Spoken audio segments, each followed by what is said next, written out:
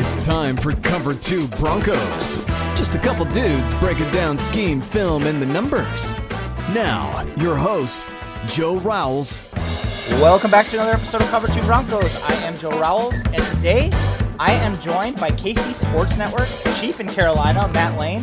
Thank you so much for joining me. I'm stoked to talk Chiefs Broncos. Hey man, thanks for having me on. I know you had on Craig Stout before for the first matchup, so I'm gonna try to be as good as I'm sure Craig was, because we all know Craig's good at this kind of stuff. And if you guys don't follow Matt on Twitter, he is at Chief in Carolina. If you don't follow KC Sports Network, I know like the rivalry, stuff like that, but legitimately good information. I like to keep up with the AFC West rivals. So you guys are like my one-stop shop for the Chiefs. So thank you. I mean, that's awesome. I think at this point in time, I'm pretty much you're the one Broncos account that I follow all the time. I guess I get a lot of information from Ben Albright just because I do follow him. There's a lot of information, but like that's pretty much where all my Broncos info comes from. And hey, man, you keep me up to date perfectly well. Thanks, I appreciate it. Hopefully going forward, a little bit more upbeat. But obviously we got to get through this game first. I'm just gonna just level it. I know listeners know this. This is kind of a meaningless game for the Broncos in a way, just because they're already dead in the playoff race. The Chiefs are not. We'll get there in a second. But kind of like for this game for the Broncos, it's kind of a Black Monday game. Like basically at this point, Vic Fangio has not been told, as far as we know, as we're recording on Wednesday, that he is out. We might have reports before the game even starts on Saturday. But as of now, he's still in for next season. He does have the most losses for any Broncos head coach through 3 seasons in franchise history with 29. John Elway and Joe Ellis are on their way out after the season. So it's kind of Fangio could make a statement and maybe like make his case to stay if he puts on a good performance in this game. If not, at this point, we don't really know. And the other thing is, because Fangio is kind of in a lame duck situation, it's hard to say for sure if the Broncos are going to really be up for this game. I would imagine so, just because for a lot of guys, there's already guys being placed on injured reserve, stuff like that. So like for some guys, this is like their opportunity to kind of make a statement that they belong in the role that they're going to have in this game. Caden Stearns comes to mind, safety playing for Kareem Jackson, who is now on injured reserve. The Broncos don't really have a safety next to Justin Simmons unless they're planning on Caden Stearns. So this is kind of Stearns' chance to say, I am the guy. Give me a chance next year. But really, in this game, it's going to be kind of like that for the Broncos. Meanwhile, the Chiefs have to win, and they need the Titans to lose to get the bye in the AFC playoffs. So they have every reason to go guns a-blazing in this game. They do. They can't lose this one, because I believe if they drop this and the Bengals win, there might have to be another game in there too, but they could even fall down to the 3 seed at the end of the week. So this is a game that they do have to win, and even without the bye week, it's still going to be important. There's the chance at the 1 seed. Worst case scenario, you do lock up the 2 seed. So yeah, the Chiefs should have a little bit to play for, but then it's so tricky with Andy Reid. He likes to get guys to rest heading into the playoffs as much as possible. So if it's even remotely feels like the game's in control, he might pull way off the gas pedal and start getting some guys rotating in early. And we've been seeing that since the bye week. So it's just going to be interesting to see what the Chiefs kind of playing times end up being at the end of this game. And from my perspective, that's like both good and bad. First of all, that is probably why the NFL put this game on Saturday. I know Broncos fans have been asking this for a couple days, like, why the heck are we on Saturday in prime time? We don't matter. This is the NFL for the second time now, basically making the Broncos fodder to see what happens with the drama in Kansas City. And then, I mean, it is what it is. Like that is kind of the reality of where we're at. But because it's on Saturday, the Chiefs can't just go into this game with backups. They have to at least secure the win if they're going to do that. On the fortunate side of this, and again, I'm not trying to be all doom and gloom, but on the fortunate side of this, if the Chiefs do get up, but they start to pull guys, we will, at least from a Broncos perspective, we'll get a chance to see some young guys maybe have some success against backup Chiefs. The bad part of this is the Broncos are going to end up facing Andy Reid and Patrick Mahomes and the whole starting slew of Chiefs in the beginning of this game. Do they have a chance? Really? I don't know everywhere where the Broncos are right now, but this would be one of the big surprises if the Chiefs don't come out and put up some points early in this game. I think they'll come out and they will try to go up 3-4 scores within the first, quarter and a half, first half, and then they just want to be done. Like they might leave the starters in to ride it out a little bit after that, but they want to get those guys out as quick as possible. So I do think the Chiefs will come out trying hard at the beginning with the entire goal to get this game put away as fast as possible. I mean, it's as fast as humanly possible. So I wouldn't be surprised to see the Chiefs start really hot in this one. And if they get out to a lead on with the Broncos team, the way they're looking these last couple weeks, I think it would be kind of hard to feel like there's going to be much of a chance if you go down 10, 14 points right off the bat. Agreed. And I want to touch on the injuries just kind of before we get into the actual matchups. And again, guys, this is Wednesday. But with the kind of like where things are at in Denver, in my opinion, if you're not practicing at this point, there's any sort of question about your availability, they should shut you down. And that's Patrick Surtain. It came out today that he is quote unquote highly questionable. The team reported that. I would assume that they're going to play it easy with him just because you don't want to risk your 9th overall pick getting hurt at the end of the season, having to get ready for next year. If there's any doubt about his calf, they'll probably shut him down. The other big ones are Nate Hairston, who is the Broncos nickel. If Bryce Callahan can't play, Nate Hairston will play the nickel. He is out right now with an illness. He's probably going to be good to go. He's a free agent, so he has every reason to play in this game.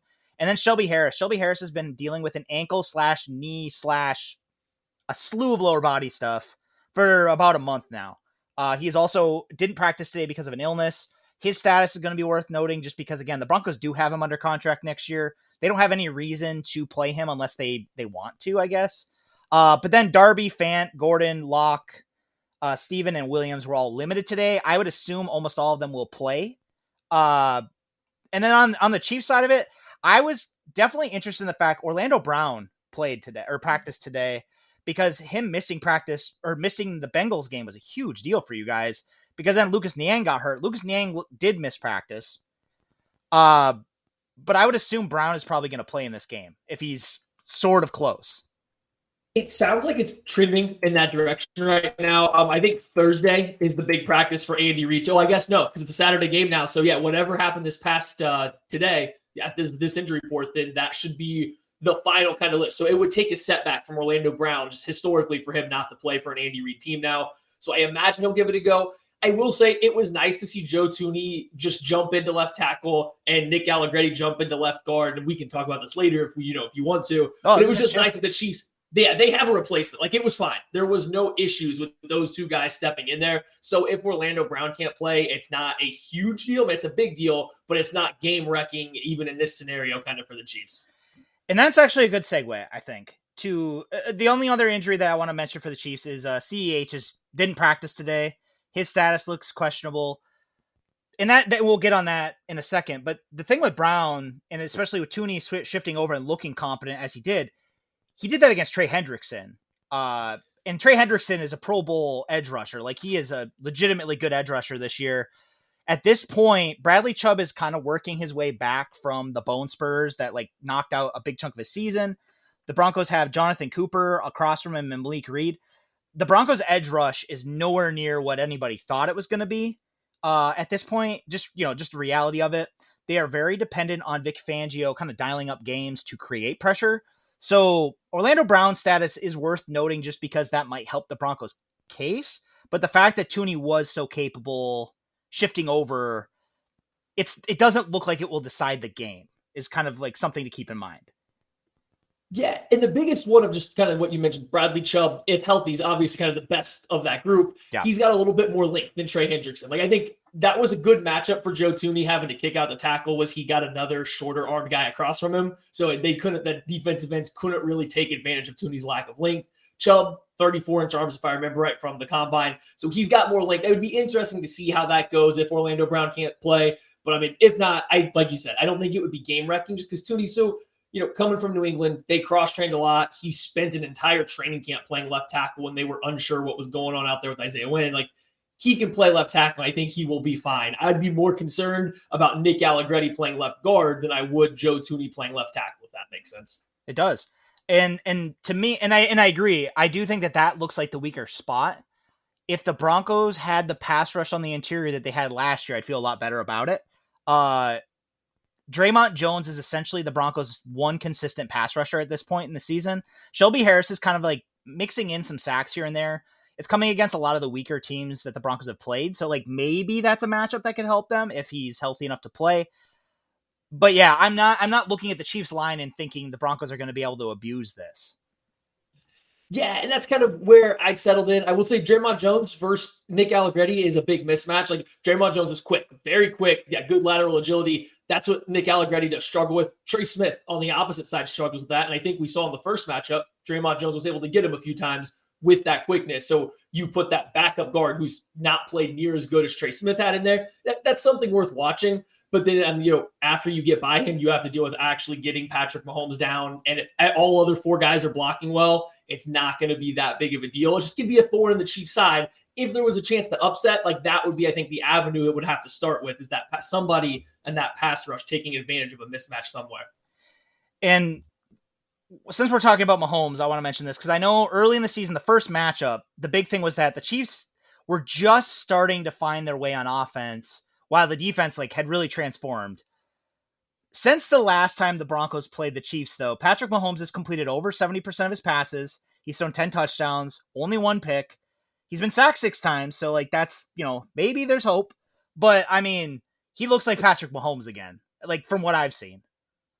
It's great. We're back, and we as the Chiefs, we're fans. We were sad. We were a sad bunch of fans that middle stretch of this season because we finally got the quarterback to root for that we had not had for a lot of Chiefs fans' lives. He's there, and then all of a sudden this year, every team in the NFL figured out how to stop the Chiefs, and it was just the biggest bummer, and it drug on for far too long. You thought you found an answer versus the Raiders, but nope, just happens that Gus Bradley played the worst defense possible. Took a couple more weeks, but yeah, they're rolling now. I think you can see it too. There was a specific throw in this past game against the Bengals where Patrick Mahomes made a no-look pass to Blake Bell while just kind of scrambling forward. You could just tell by his demeanor after it, every amount of confidence or swagger that he had in the past is entirely back. And I think that's the big thing that was missing was he was uncomfortable with some of the throws he was making. He didn't feel confident. That's changed now. When he's feeling good, it doesn't matter if everything else is perfect or not. He's Patrick Mahomes right now. And that's what we wanted as fans. Yeah. And if Surtain is either not playing or is playing hurt, the matchups in the passing game are kind of pretty dire for Denver too. Just because, again, the pass rush is hit or miss as of now. And then you look in the secondary, it's going to be Caden Stearns playing for Kareem Jackson. If Surtain's not playing, Darby or Fuller will play the left corner and the other will play the right corner. Fuller has had issues back when he was playing boundary corner early in the season. And then again, last week, Fuller has issues against passes in the deep area of the field. He just doesn't have the legs that he did before. It's showing up. It's pretty obvious. And early in the season, before he got benched, teams were isolating him to try and get those one-on-ones downfield. The Jaguars did it. The Giants did it. The Ravens did it. And that's what led to him getting benched. The Chiefs have Tyreek Hill, who is a mismatch against everybody. But if it's against Kyle Fuller, I'm not even, it won't even make me upset if that happens. It's just, you just kind of expect it. At that point though, the Broncos are going to have to devote a lot of extra attention. And honestly, they're probably going to anyways. They're going to try and keep the safeties over the top to prevent Hill from, chunking them. But if Fuller's in the game, they're going to really make a concentrated effort and they will probably allow short completions, allow the running game to get going. If that stops Tyreek Hill from blowing up for 40-yard catches. And that's what the Chiefs have been doing lately. They've got the quick game going again. There's been a kind of a return back to some of Andy Reid's staple West Coast stuff. They've relied on the run game a little bit. It's they're taking what defenses are giving them. But yeah, they no doubt want to push the ball down the field. The interesting thing, though, and it's worth watching in this game, is even if Kyle Fuller is isolated on the outside where he's maybe, been attacked earlier in the year, the Chiefs have been really bad throwing the ball deep outside the numbers this year. It's just been really bad. When it's one-on-one with Tyreek Hill, Demarcus Robinson, Byron Pringle, whoever, they just haven't found a good connection out there. A lot of their deep plays are coming on corner routes, out of the slot, or a guy running those deep over or middle adjust routes across the middle of the field. So if Fuller's isolated on the outside, yeah, there might be a speed disadvantage, but whether it's Mahomes' accuracy or the receiver just not running a great route, they haven't had a ton of success throwing the ball deep outside the numbers this season. So you're telling me there's hope. I dig that. Yeah, I dig that. The other part of it, and Travis Kelce has obviously been a huge thorn in the Broncos side. I know a lot of Broncos fans, basically for 3 years since Fangio's been here, have basically said the Broncos can't defend tight ends, in part because Darren Waller and Travis Kelce go nuts. Here's the thing. The Broncos have actually done a really good job against tight ends who are mortal. But it turns out like Darren Waller, Travis Kelce have been, when Waller's healthy, but when they're healthy, they've both been huge issues, in part because Travis Kelce is a unicorn. But also Andy Reid does a fantastic job of creating stress on your defense by either isolating him on the nub by himself in a situation where you're going to have a mismatch either with a corner or you have to change your structure of your defense to try and keep on top of him. Or what they'll do is they'll put Kelce and Hill together, and that causes all sorts of issues as well. There's a point where and again, I don't question Fangio as a defensive play caller, but I just think like there comes a point where the offense is going to have an advantage when you have pieces like Mahomes, Hill, Kelce. Yeah, it's going to happen. There's not a lot that you can do. And that's something the Chiefs dealt with for a while to start this year, though, was Travis Kelce got hurt, and it was nothing big. And I think it only popped up briefly on the injury report from the Buffalo Bills game. He took a big shot, but it was something after that. He just wasn't moving the same for a while. And it took essentially through the bye week for him to kind of look like himself again. And I think that played a big part in slowing down a lot of what the Chiefs wanted to do. You could no longer isolate Travis Kelce back. You couldn't run, these Y ISO looks and have him be a big cornerback or a good safety one-on-one as consistently as he's done in the years past, because I think he hurt his neck, so he just couldn't turn very well. He couldn't turn to locate the ball. Some of his agility looked like it was zapped trying to do this stuff, so that played a big part, but now it's back. Like, you want to split him out by himself, and especially without Patrick Surtain, who has the physical skill set to lock him, to cover him. You're either going to have to slide Justin Simmons down now, or then take away your best back-end defender, or like you're just have to trust somebody else to cover him. And I just, looking through the Broncos depth chart right now and who's available at the cornerback spot or even the safety spot, I kind of only see one guy that should match up well. And I don't know if the Broncos are willing to send Simmons down there to cover him one-on-one for an entire game. I don't know if that's the way Vic Fangio's been operating with the Broncos lately. No. And it'll be they'll probably allow him to catch the short stuff and try and prevent him from making the big stuff. That's been the strategy for most of the years. If you're playing against like dynamic passing teams, play it like that, or they'll mix in man coverage and then try and heat you up to make you make mistakes, and they'll kind of mix and match the two. But yeah, they haven't used Simmons just as an isolated defender very often. Outside of the big two. And it's kind of like there's always one guy who shows up in these games. Mecole Hardman did a couple years ago. Pringle did last game. Who really stands out to you as kind of like that third guy that looks like he's going to be able to take advantage of like a really good matchup? Especially, again, if Surtain's not playing, I feel like the other receivers are going to probably have a good day.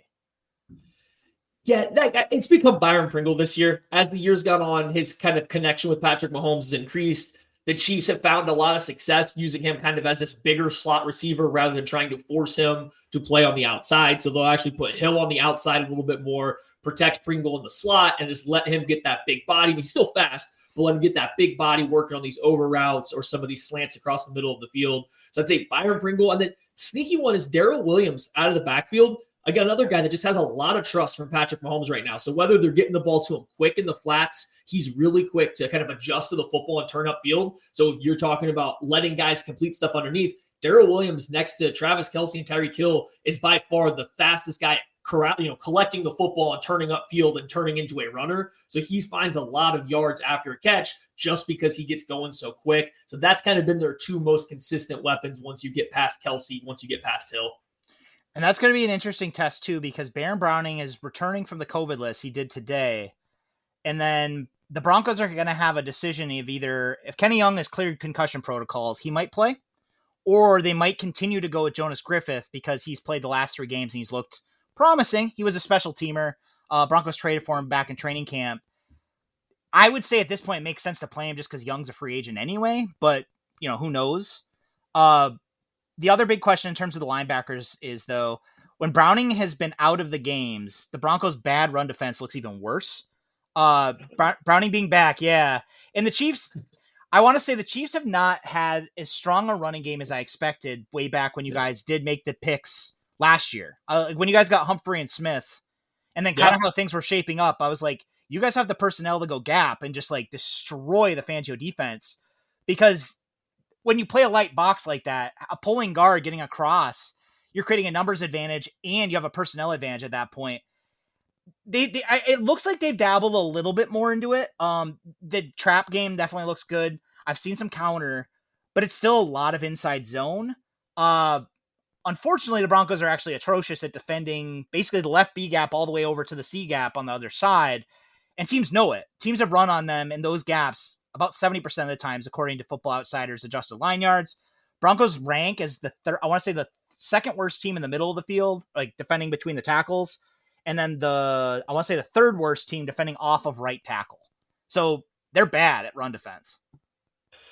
I mean, I'm with you in terms of what I thought the Chiefs' run game would be. And the craziest part is when they do call up gap schemes, they'll sprinkle in some traps, some GT counter stuff in there. They'll run power, they'll run duo, just not often. But when they do, it looks so good and it looks dominant. And then all of a sudden, here comes, and the inside zone's bad enough, but fine sprinkled in. It's when they start getting into this wide zone out of shotgun with this set of running backs, it just looks so bad and in slow motion. I will say the fortunate thing for them, specifically for this matchup, Darrell Williams runs a lot more gap than he does zone for this team, whereas Clyde Edwards-Helaire, who's probably going to be out as we were talking about, they almost exclusively run him in zone when the gap stuff for him's off speed. So I don't know if they see a particular thing with the skill sets.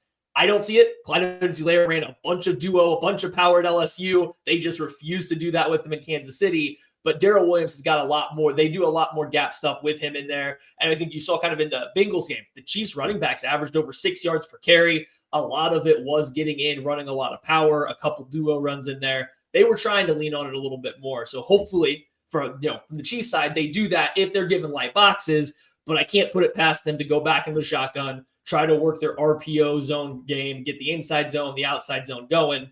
And just one more thing, selfishly, I really hope Kenny Young plays because he made Travis Kelce really mad in the first game. Like, he really upset Travis Kelce. A couple times it looked like Kelce felt like he was just pulling on his neck, which we were talking about was a little hurt after the play. Nothing like bad, nothing dirty at him. So I hope he plays because I think this is one of those few games for Travis Kelce, who's matured a lot from his young days, but might get some of that youthful energy out and do a little bit of smack talk and just have one of those really big games to start. Because he was really heated in the first half of that game with some of the extra tugging going on by Kenny Young. Yeah. And I want to say this as far as Kenny Young is concerned too. There is kind of a disconnect between a big chunk of Broncos country, and it seems to have slowed down recently. But when Kenny Young was first acquired, basically everyone in Broncos country was kind of jumping on this idea that he's the solution for like what's been the Broncos problem on the second level. He's okay. He's an okay run and chase linebacker. But I would say he's right about replacement level. So like, it's not. Like, for me, like, I don't mind him playing in this game, especially because that would probably be entertaining. I don't necessarily think that he is, like, the priority re-signing of the 3 free agent linebackers coming up. So, like, for me, I would play Jonas Griffith, but also, like, with the coaching staff on the hot seat, we could definitely see veterans play on the Broncos side, even if it doesn't necessarily seem to make sense. The other one is Melvin Gordon over Javonte Williams. Last time around, and we're going to move to the defense in a second anyway, or the, Broncos offense versus the Chiefs defense. The last time around was Javonte Williams' first time in the NFL getting 20 plus carries in the NFL. It is also the only time up till this point. And I want, I want to hammer this home because I know listeners probably agree with me. If Javonte Williams had gotten like the full workload this year, he'd probably make the Pro Bowl. Like, when he's been given the opportunities, and again, I'm not saying he's perfect. There's definitely, I think he has to do a better job going forward with decision-making, but just like the full skill set, like the contact balance, the blocking, the explosiveness, like he has it all. As much as I was critical of that second round trade up, it looks like it at least got a really good player.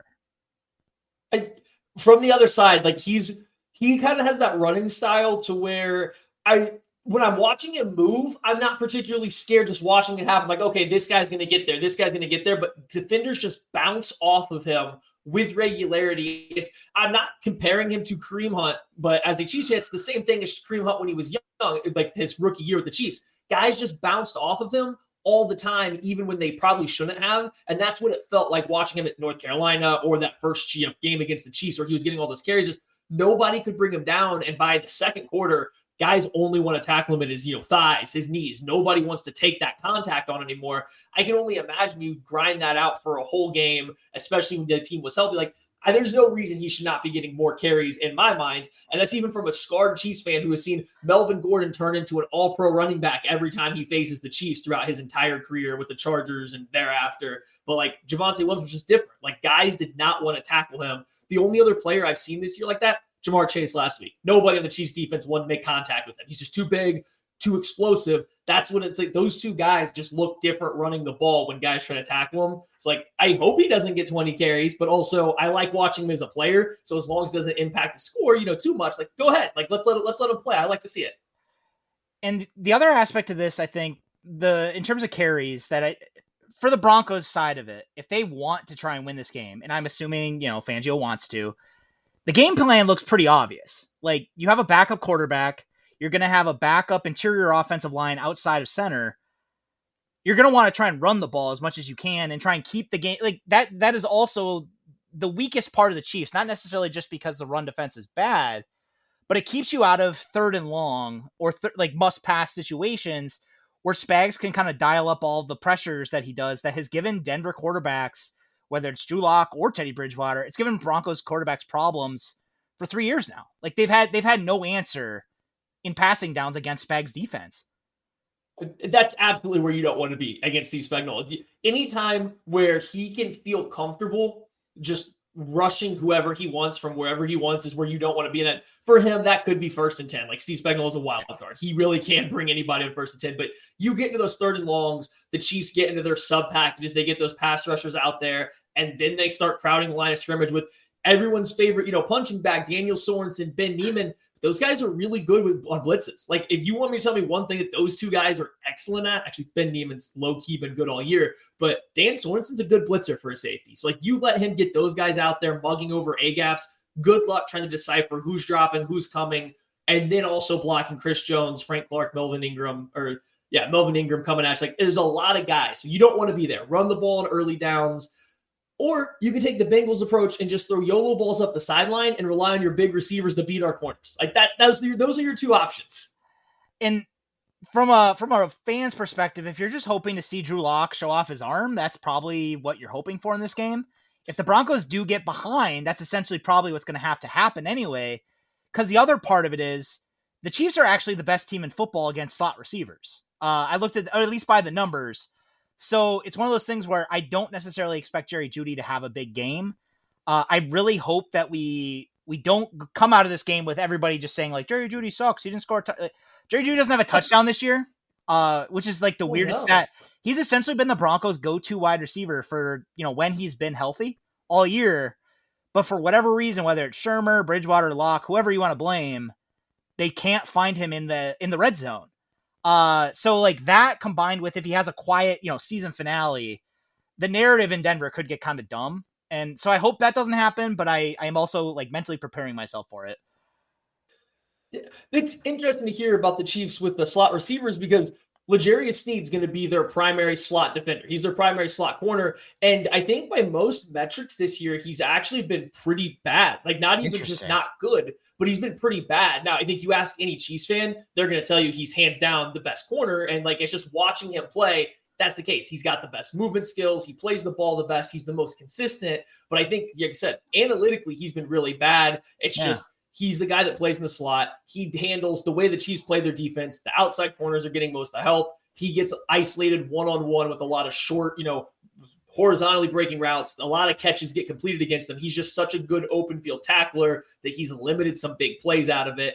So yeah, it's interesting to see kind of that. I didn't know they were that good against slot receivers. It doesn't surprise me a ton. I just know there's a high completion percentage throwing at Sneed, who's the guy that spends most of his time in there. That's fascinating to me too. Just because, no, because whenever I have someone on, I always try and do as much a deep dive in terms of the numbers and then as much film as I can get my hands on. Sneed jumps out at me as a guy who has had a pretty good year overall. Like he looks good on film in terms of like, he's in the right spot. he's not like making huge mistakes is like what usually jumps out to me when I've watched him. Then you look at his numbers, and again, this is according to Sports Info Solutions. He has allowed 60% completion this year, which by their charting is pretty bad. But at the same time, in terms of total points saved, their EPA metric, again, for listeners, that's estimated points added. So like in those situations, he's been above, has he been adding value? He has 41 points, which is one of the better numbers for corners. So it's really weird. So it kind of makes you wonder if, and again, Surtain is kind of like this, but Surtain is also, and I'm not trying to, get in a tit for tat.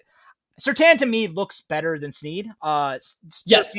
Surtain doesn't allow completions. Like he does a really good job and he gets very, very little help. But the thing is, Surtain gets thrown at a lot.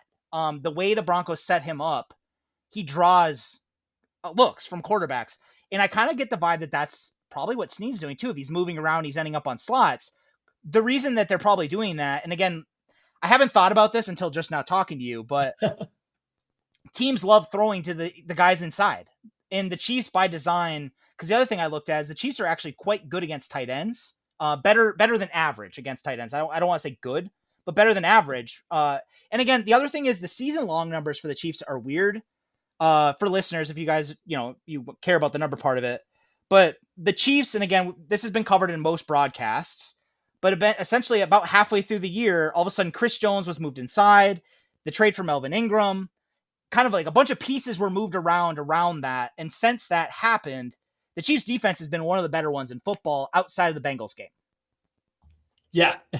Yeah. And no, the trick, I guess the small caveat is they went through a good stretch where they didn't play the greatest offenses. So that helps them look a lot better. But then it just, like we talked about with Snead on the film, they looked a lot better. Chris Jones kicks inside. Melvin Ingram gives you another defensive end across from a now healthy Frank Clark. The secret big one is Willie Gay was back. He got healthy. Yeah. He came back, and like that gave them him and L'Jarius Snead. Those two guys give you the two most athletic players on this defense, but especially on that second level. So where all of a sudden these teams were stressing the Chiefs horizontally across their second level, exploiting Anthony Hitchens and Nick Bolton in space, Dan Sorensen. Now all of a sudden you have two athletes on the second level that fly around a little bit more. And I think that's just made such a big difference, is having those two guys that can get from sideline to sideline out there. Like that's kind of where the turnaround comes from. And then same thing. It's like you're talking about Patrick Surtain.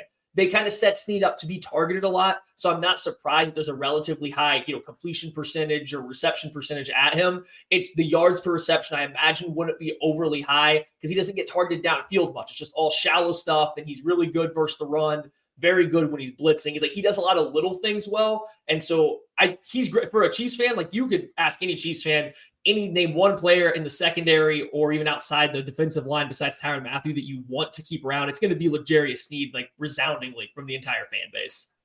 Makes sense. I mean, again, I was bummed when you guys found him because I definitely was sleeping on him coming out of the draft. And again, like when you guys drafted Clyde Edwards-Helaire, I was happy, not because like I thought he was a good fit, but I was happy because I thought you guys were going to go for Jalen, and I was very relieved that you did not. But then Snead came out, and I was like, well, shit, like that doesn't even matter. I thought they were going to take Jonathan Taylor. I'd heard enough rumblings that running back was in the mix. I had said, okay, Jonathan Taylor doesn't fit exactly what Andy likes to do, but he can also put him out there on every single play and not have to micromanage the position, which he kind of had to do before with Damian Williams and kind of the rotation they had. So like I understood why they were looking at running back, even though I wouldn't have. I had decided that it was going to be Jonathan Taylor. Like that just made the most sense. And like looking back on it now, that punch in the face to go with Clyde Edwards-Helaire over Jonathan Taylor. But like you said, I got the fit perspective. It has not worked out at all so far for the Chiefs. Yeah, it just hasn't. There's kind of four players I'm really worried about in this game, and I just want to touch on them. These are kind of the guys that typically have shown up in big moments. Melvin Ingram, maybe not so much just because he was a Charger before, but Melvin Ingram is a huge matchup problem for the Broncos at this point, just because the way he's used.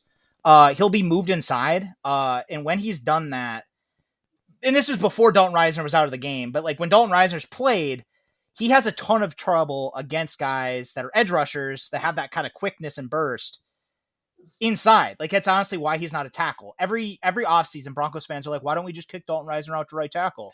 And I ask him, like, did you actually watch him in pass pro? Because it doesn't, and again, like I'm not trying to hate on him, but it's a huge liability. Like that's his biggest issue is his foot speed. He just can't reset quick enough against twitchier guys. And Ingram knows how to do that, knows how to get by him. At this point, now we have Netane Muti, who has T-Rex arms, so like it's even more of a concern. And then the way Ingram kind of like create situations where it's really hard to isolate and really take away Chris Jones is also going to be an issue. Frank Clark and Ingram at this point together create enough havoc on their own that you can't just devote all this attention to Chris Jones. And Chris Jones, honestly, to my eye, he's the best defensive tackle in football who's not Aaron Donald. Yeah, especially rushing the passer, like he 100% is. Like, I could sit here and put on a critical hat and poke a few amount of holes in his game versus the run, but you live with it because there's so many dynamic plays behind the line of scrimmage. But as a pass rusher, he might be. I mean, if Aaron Donald's 1A, Chris Jones might be 1B just from a technical standpoint as a pure pass rusher. He really is that good. The Chiefs have found a way to no longer, whether they moved him outside or appeased his wishes to move him outside, he's no longer there. He's back inside. It's been great. And then what that's also done, adding Melvin Ingram, you have Chris Jones who gets, one-on-one, a lot more one-on-ones now. Jaron Reed, who's had a double-digit sack, career or season in the NFL, is playing next to him. Then you have Melvin Ingram. Now you have a healthier Frank Clark. Each one of these guys has had a game during this stretch where the defense is better, where they've looked absolutely dominant. So it is almost a pick your poison, figure out which guy's going to be hot. I can say this, Melvin Ingram's going to start the game really hot, and I do think he'll peter out by the time you get midway through the second quarter. It'll become a lot more energy or like effort stuff after that. It seems like he has a really good opening script of pass rush moves. He throws a lot at blockers across from him, but veterans seem to pick up on what's happening because he has lost a step. But he can make an impact early. It's just after that point, as long as you get hands on him with a guy, they usually can control him as the game goes on in the pass rush. He's somehow been a great run defender, and I never pegged him as a Steve Spagnuolo run defender off the edge because he's just not the longest. He doesn't want to stack up an offensive tackle, but he's been excellent against the run for the Chiefs as well.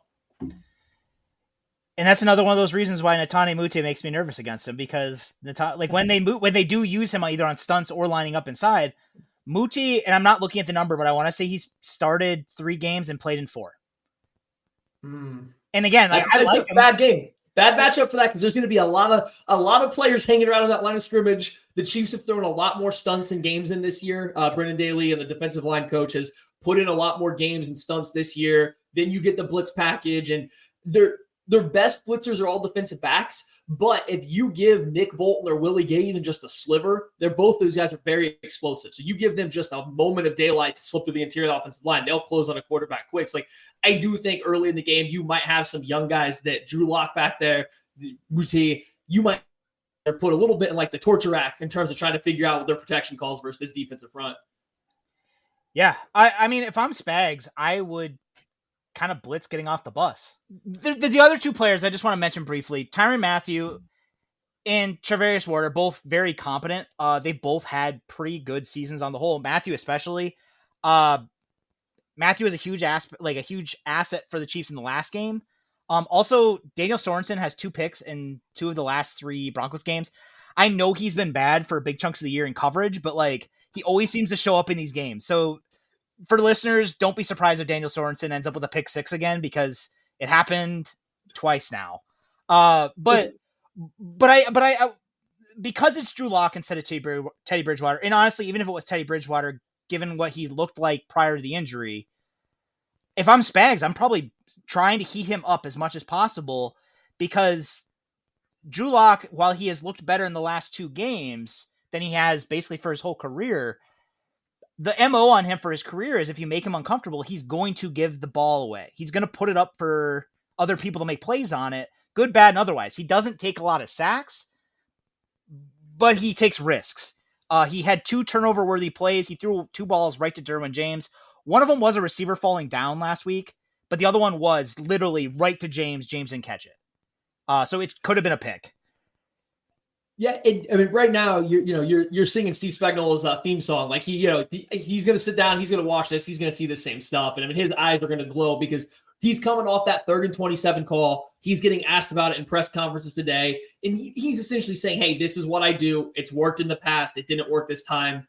Whether I think it was a bad call, I think it was a bad decision, but that's what he does. He's going to stick to it. He's looking for this opportunity to say, hey, you're going to criticize me for blitzing. Watch me blitz a bunch here and watch it work. Like I can almost guarantee you that's what's going to be running through his mind.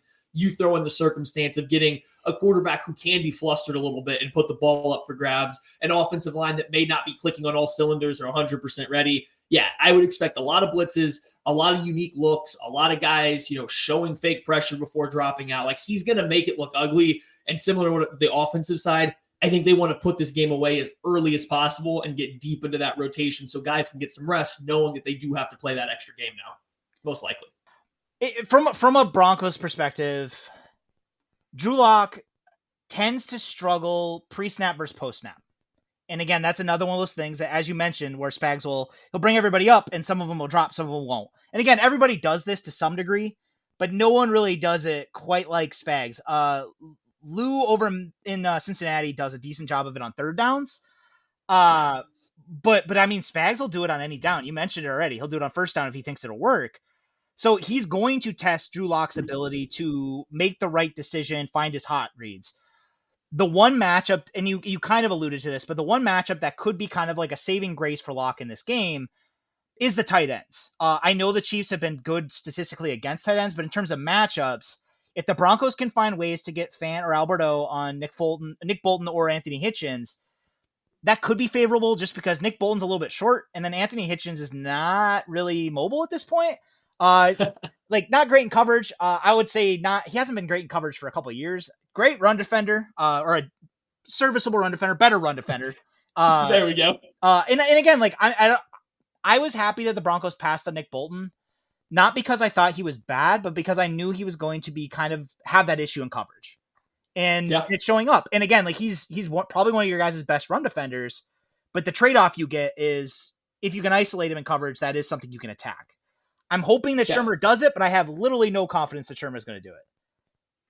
It was funny that you mentioned Lou Anarumo as kind of being another defensive coordinator that moves guys a lot, because going into last week's game, Craig and I called him kind of the young version of Steve Spagnuolo, as in he throws a bunch of stuff out there, but he's not entirely sure what works yet, where Steve Spagnuolo's got 20 years of doing it. So he knows what crazy stuff he likes to run. So it's just funny you made that comparison. That's the first thing I thought of too when watching that Bengals defense. But it's interesting the Chiefs have been good against tight ends. Not that it's surprising, but they don't really match up anybody specifically with a tight end. It's going to be a little bit of Tyrann Mathieu. It's going to be a little bit of Willie Gay. It's going to be a lot of match zone stuff going on. It's like no single person's taking away the tight end. But I will say this: you throw the ball over the middle of the field of this team, that the linebackers aren't great, but that's where you always have to worry about Tyrann Mathieu lurking, and that's the scariest place to throw the football against this team. Anything that's clearing essentially 5 yards over the middle of the field, I mean, so at some points in time, it almost feels like a 50-50 ball if it's going to end up in a Chiefs player's hands. And now you have Willie Gay, who's undercut a few quick outbreaking or in-breaking routes to make some interceptions. So, there's some guys there that'll make plays, but if you do get any tight end matched up on Nick Bolton, any tight end matched up on Anthony Hitchens, you can find success.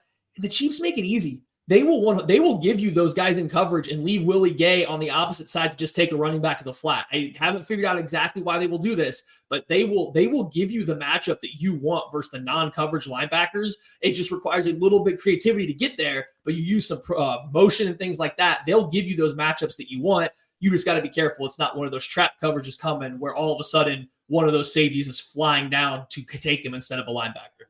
You're giving me all the reasons why I like that matchup, and then yet all the reasons why I have no confidence it'll happen, because I don't want to just, get into the memes of Pat Shurmur, but first of all, I think Shurmur is going to go into this game like he has the last 2 weeks and really try to protect Lock from the issues that show up in Lock's game if you play him for a long time. One of the big ones, and you kind of alluded to this, is Lock is really bad at horizontal leading throws, or he has been for his career to this point. Again, I hope he's not in this game. So throwing over the middle on crossers, anything like in-breaking routes, it's an adventure with Lock because he struggles with anticipation and his ball placement is kind of inconsistent, especially if his footwork doesn't come together. That said, and again, I don't want this, for listeners, I'm not just trying to shit on Lock. He did on first down against the Chargers. He did go 11 or 12 for 198 yards. Keep in mind, obviously, the Broncos didn't move the ball until they were down 17 points. But once they were down 17 points on first down, Locke was really good. Basically everywhere else, he was pretty putrid. He went 7 of 13 for 47 outside of first down. Only had 3 conversions. And then the other part of it is, and again, this is kind of my concern in this game, since Drew Lock has taken over as the starting quarterback, the running game has disappeared. The Broncos against Las Vegas averaged 4 yards a play for the entire game, both, passing, rushing, everything. It wasn't Lock's fault in terms of like his own performance, but the Raiders went out of their way to shut down everything and make Lock carry the game. The Chargers early in the game did something similar and then kind of like let off the gas once they were up by enough that they didn't care anymore. So it's obvious what the Broncos game plan is going to be in this game. And I have no doubt that Spagnuolo is going to try and do the same thing. So again, from a Lock perspective, you kind of hope that the passing game can carry it, but that's going to be a high variance game. It's either he's going to look really good on some chunk plays or. Yeah. And so the thing with Steve Spagnuolo is he doesn't like to be run on. Like the Chiefs have had a really bad run defense. So it sounds weird to say, but his defensive kind of philosophy bases around not being run on. That's why he only likes big, long, strong defensive ends. Chris Jones is an anomaly for him as a defensive tackle. He usually fields 300+ pound defensive tackles, historically through his defenses. So he does not like to be run on. That's why you get the Nick Boltons, the Anthony Hitchens playing out there so often, those big guys like that playing linebacker. So they won't give you these super like heavy or light boxes and just let you gash them if they think you're going to do that. Now, if they adjust, if they're afraid of the passing game, they will do that a little bit. So I think like you were talking about those first down passing numbers, I think this could be a game where the Broncos come out and should start throwing the ball on first down pretty early. And I know it goes against the general philosophy of how you want to ball control against Kansas City, but I think that's where you're going to get your best looks. The Chiefs will give them to you. That's going to be where you're going to get the most stagnant Steve Spagnuolo defenses to start. It's just if Locke if he gets confused, if the pressure's getting home and he starts making a couple bad throws, like it can turn ugly fast. But I think that's where you can have early success on this team is hitting them with those quick first down passes. We probably won't go over special teams too much just because I'd rather talk to you about things that aren't depressing. Big things are both Brandon McManus and Sam Martin are in COVID reserve. As of right now, they tested positive on Monday. The Broncos have not signed anybody as we're talking right now. They are counting on them returning, or at least one of them returning. McManus was a college punter. Sam Martin, McManus was a punter at Temple, not only a punter, but he punted on top of field goal.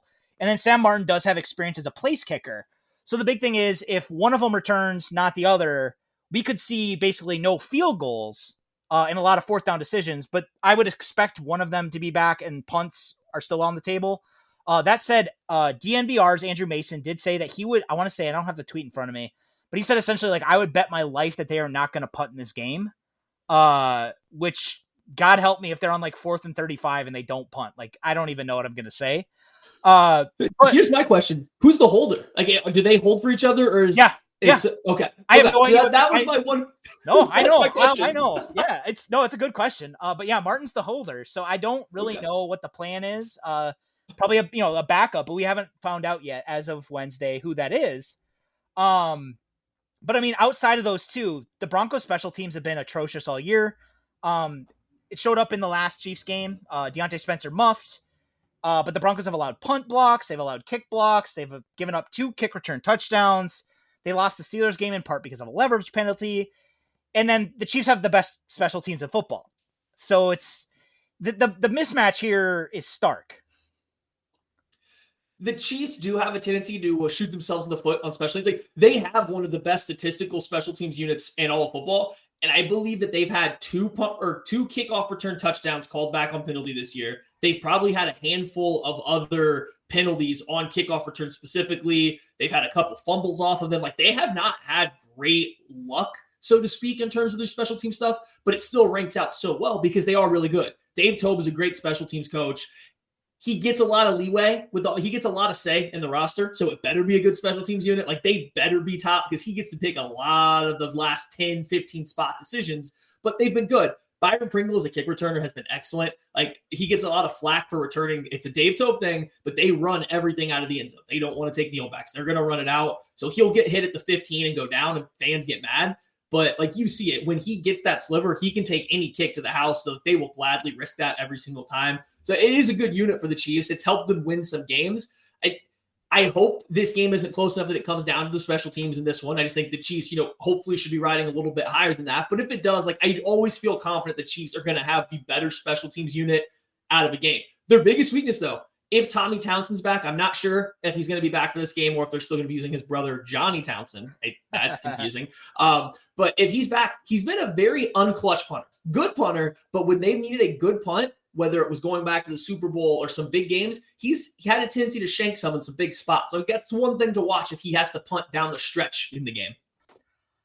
I think there's a lot of good pieces on the Broncos, but at this point in the season, like, there's nothing to play for. I'm of the mindset I would rather my hurt young players sit. Like, there's no point in risking them in a game against the best team in football. For what? For a job status that's probably already decided, unless George Payton is kind of nervous about, the ownership situation. So for me, if I had to predict, this is going to probably be a Chiefs blowout. But if the Broncos find a way to kind of like upset the Chiefs, do you see it? Like, is it even feasible, or is it just kind of like there's no chance?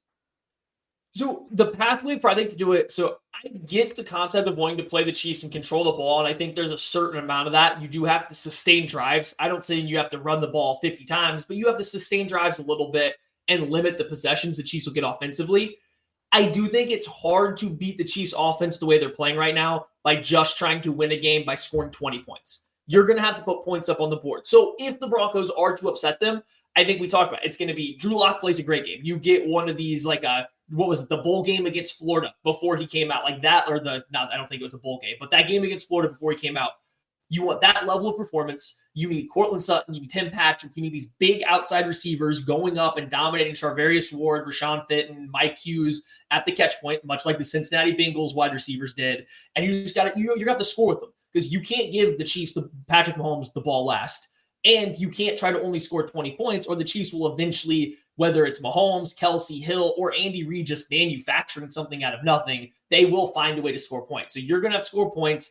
I think you're going to have to air the ball out to do it. I don't think this team is going to let a team completely beat them on the ground. And you'll need some surprise player, especially if Patrick Surtain can't play, especially if Bradley Chubb is 100% healthy. You'll kind of need a surprise guy to show up on defense and dominate the game. Because I don't know if Vic Fangio is going to out-coach Andy Reid that badly in this one for it not to be a specific player that steps up. Yep. So to me, if the Broncos find a way to beat the Chiefs in this game, there's a real argument to be made that maybe we shouldn't rush to push Fangio out the door. And again, I know I'm not saying that like there's not been issues, but again, like the strengths he does bring to the defensive side of the ball are notable. And if it somehow kind of manifests itself in this game, like the Broncos haven't beat the Chiefs since Peyton Manning's last ride. So like to do that in this game with all the players that are out would be huge. So hopefully it happens. I'm not predicting it. But thank you so much for coming on, man. I really do appreciate it. Guys, if you do not follow Matt on Twitter, I don't know why, go do it. He is the Chief in Carolina. Go follow KC Sports Network on Twitter as well. Thanks for having me on, Joe. I had a lot of fun, man. I'm sorry I'm giving you a time crunch here at the end, but thanks for having me on. I enjoyed it, and hopefully we get to talk in this offseason. We'll talk some draft stuff coming up here. Can't wait.